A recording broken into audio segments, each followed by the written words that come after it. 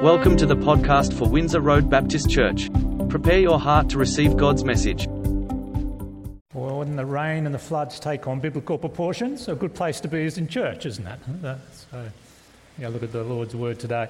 And we're going to continue our series from the book of Luke, and particularly looking at our theme for this year of faith and having faith in God.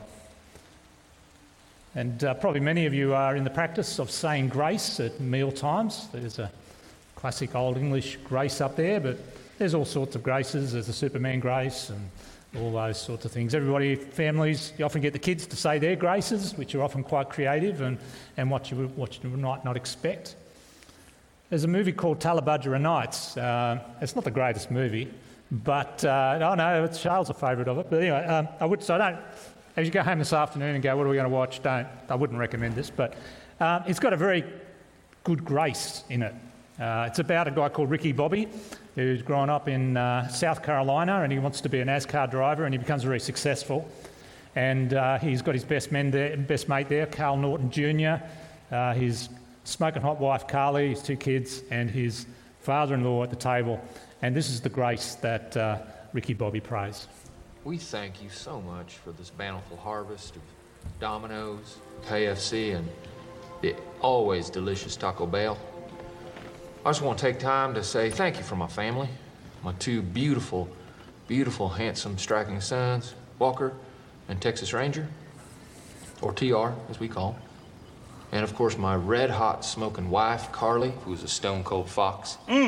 Also want to thank you for my best friend and teammate, Cal Naughton Jr., who's got my back no matter what. Shake and bake. Dear Lord Baby Jesus, we also thank you for my wife's father, Chip. We hope that you can use your baby Jesus powers to heal him and his horrible leg. And it smells terrible, and the dogs are always bothering with it. Dear tiny infant Jesus. Hey, sweetie, Jesus did grow up. You don't always have to call him baby. It's a bit odd and off-putting to pray to a baby. Well, look, I like the Christmas Jesus best, and I'm saying grace. When you say grace, you can say it to grown-up Jesus or teenage Jesus or bearded Jesus or whoever you want. You know what I want? I want you to do this grace good so that God will let us win tomorrow. Dear tiny Jesus, your golden fleece diapers with your tiny little fat balled-up fist pawing. He was a man. He had a beard. Look, I like the baby version the best. Do you hear me? I win the races and I get the money. Ricky, finish the damn grace. I like to picture Jesus in a tuxedo T-shirt because it says, I want to be formal, but I'm here to party, too. Because I like to party, so I like my Jesus to party. I like to picture Jesus as a ninja fighting off evil samurai. I like to think of Jesus with giant eagle's wings and singing lead vocals for Leonard Skinner with an angel band. And I'm in the front row, and I'm hammered drunk. Hey, Cal, why don't you just shut up? Yes, ma'am. Okay.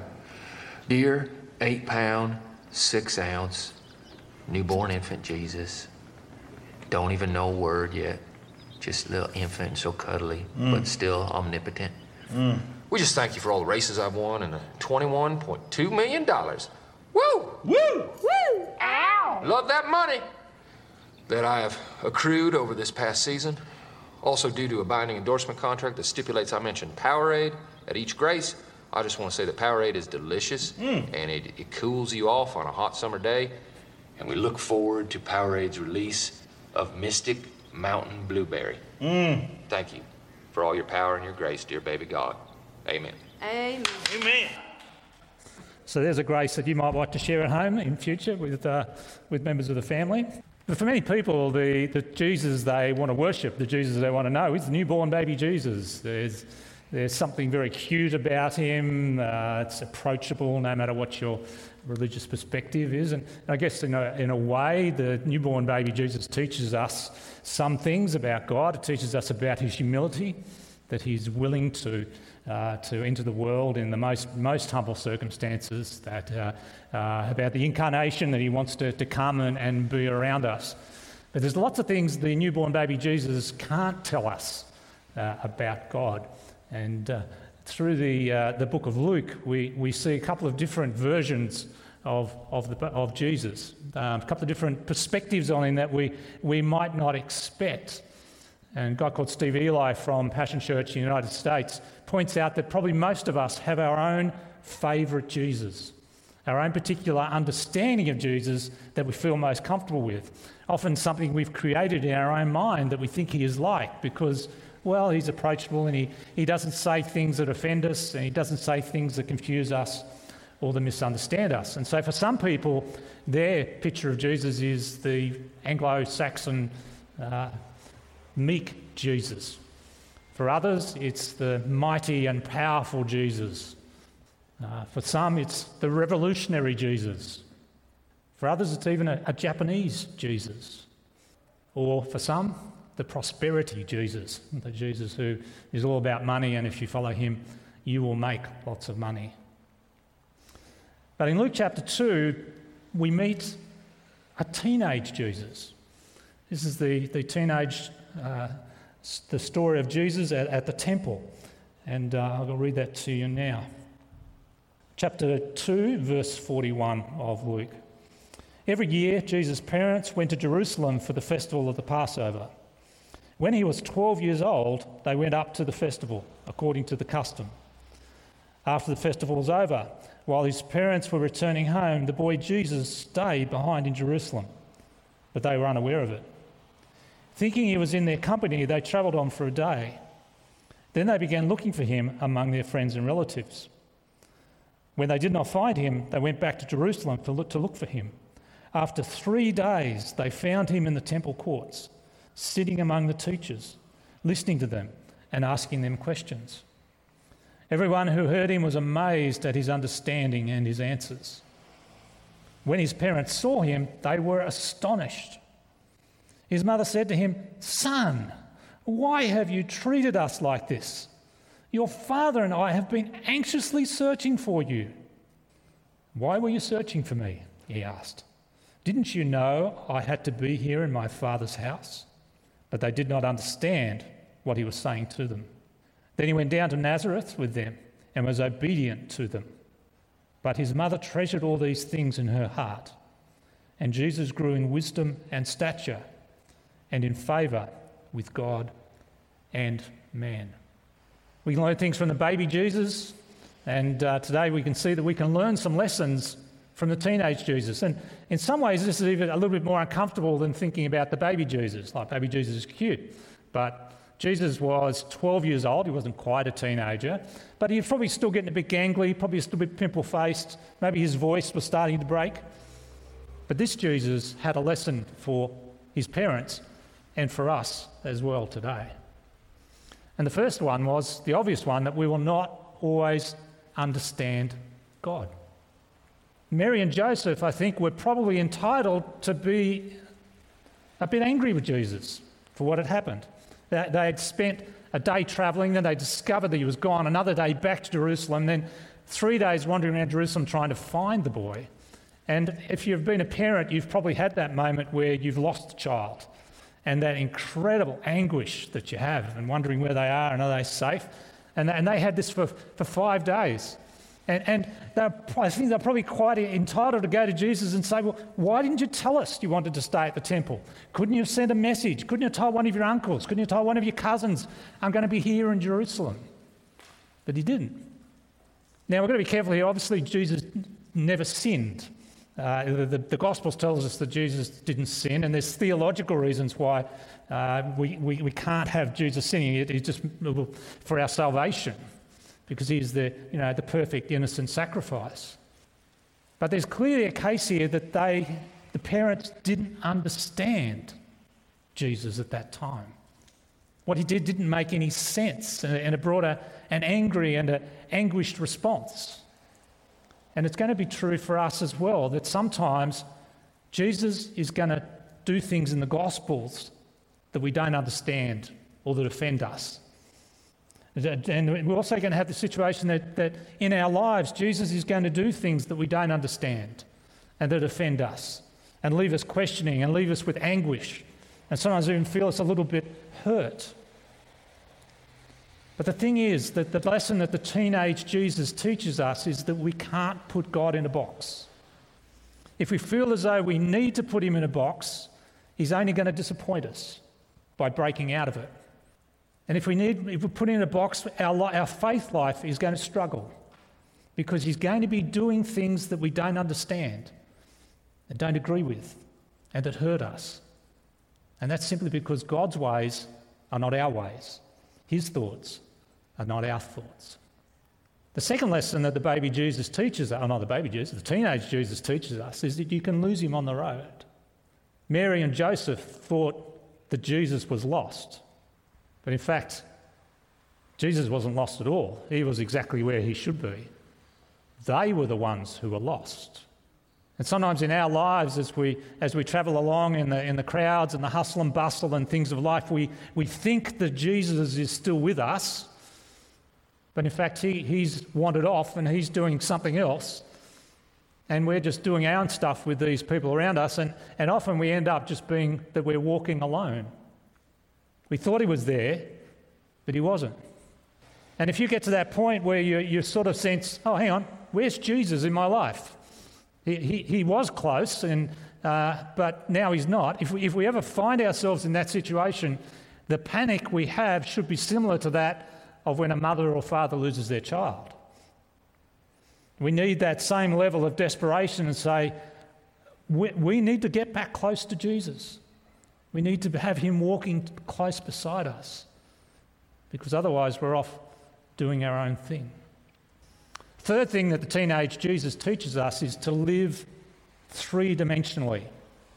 Okay, so it's possible to live one-dimensionally, and you probably know somebody like this.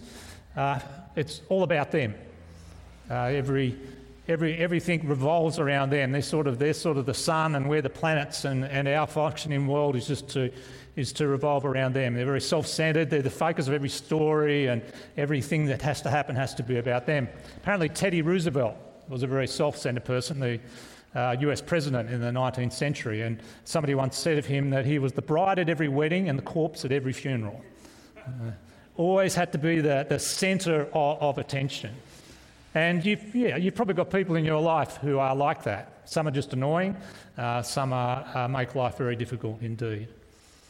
The better way to live, the more normal way to live, is in a two-way relationship, to a give and take type of relationship where I seek to be compassionate towards you and you seek to be compassionate towards me, whatever extent that goes. And Jesus demonstrated two-dimensional living with his parents. So when they came and saw him, after that it says in verse 50, but then, not verse 50, verse 51, then he went down to Nazareth with them and was obedient to them.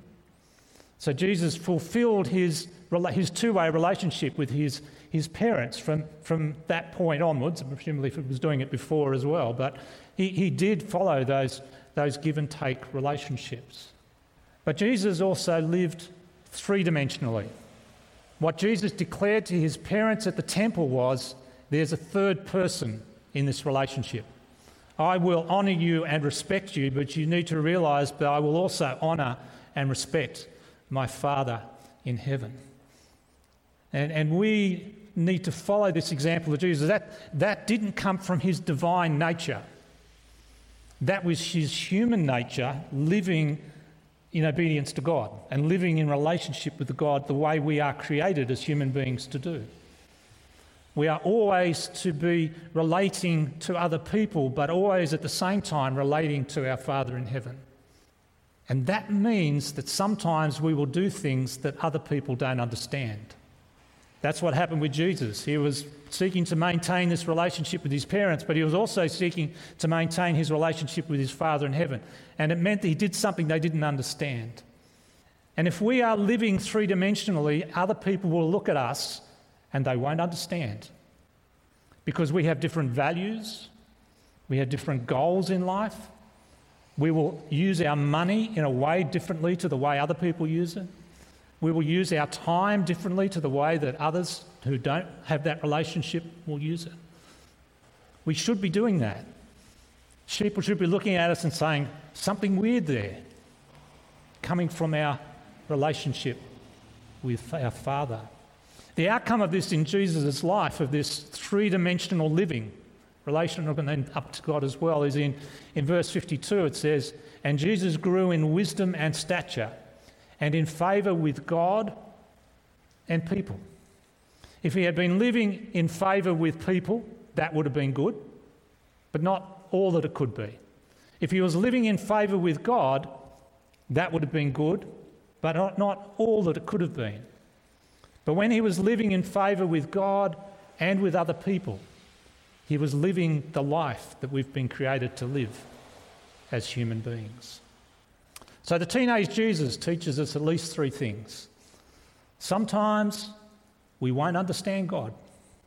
He'll do things that hurt us, that we don't understand, that things that He'll speak into our lives in ways that we don't feel comfortable with. He might offend us. And even as we look through the book of Luke over the next few weeks, Jesus will do and say things that we go, I don't get that.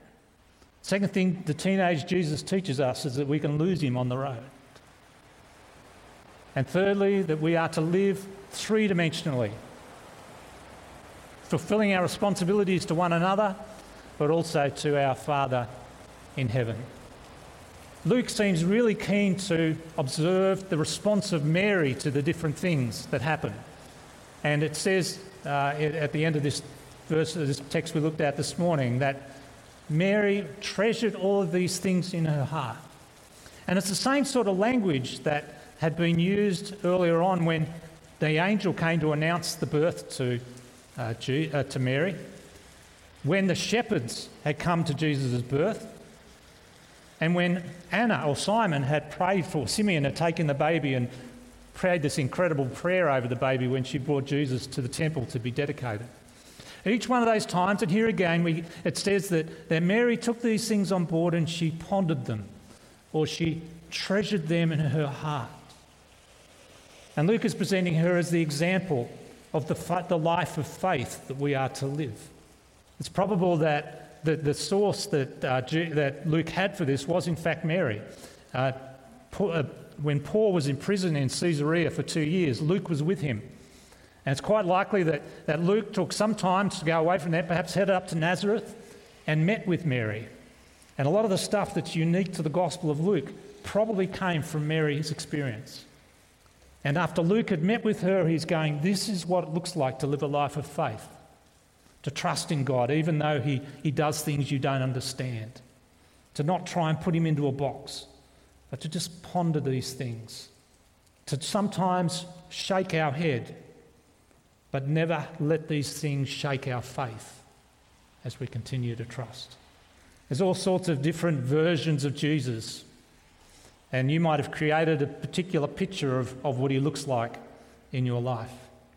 But beware of the example of the religious leaders who had a particular picture of what Jesus was supposed to be. He was supposed to be the Messiah. He was supposed to come and kick the Romans out. He was supposed to follow all of the temple rules and do all of these things. And when Jesus didn't fit their particular box, they rejected him. And they were the poorer for it. In our lives and over the next few weeks as we go through the book of Luke, we're going to see a Jesus sometimes that we're not expecting. Don't put him back in the box. Let him speak to you. Ponder up in your heart upon this new revelation of Jesus that you get. And see if your faith will not grow and expand as you understand him more and more through the different Jesuses we meet. Let's pray. Lord, we thank you that you came as a human being fully and revealed yourself to us in a way that you never could have done just through the words of a book or even through the words of a prophet. And Lord, we thank you that we've come to know you a bit. But we want to acknowledge that even though we might have spent some time with you, you still do things that take us by surprise and things that we wouldn't do if we had control of the universe. So Lord, help us to discover the attitude of Mary, that as these things happen, we might shake our heads, but it will never shake our faith. That we will ponder and treasure these things that we learn about you in our heart. And that over time, our understanding of you will grow closer and closer to who you actually are. We ask these things in Jesus' name. Amen. Thanks for listening. We hope that you have been blessed by the message. Windsor Road Baptist Church is a growing intergenerational and international community of people committed to whole life discipleship. Please visit us at windsorroad.org.au to connect with us and to learn more about our church.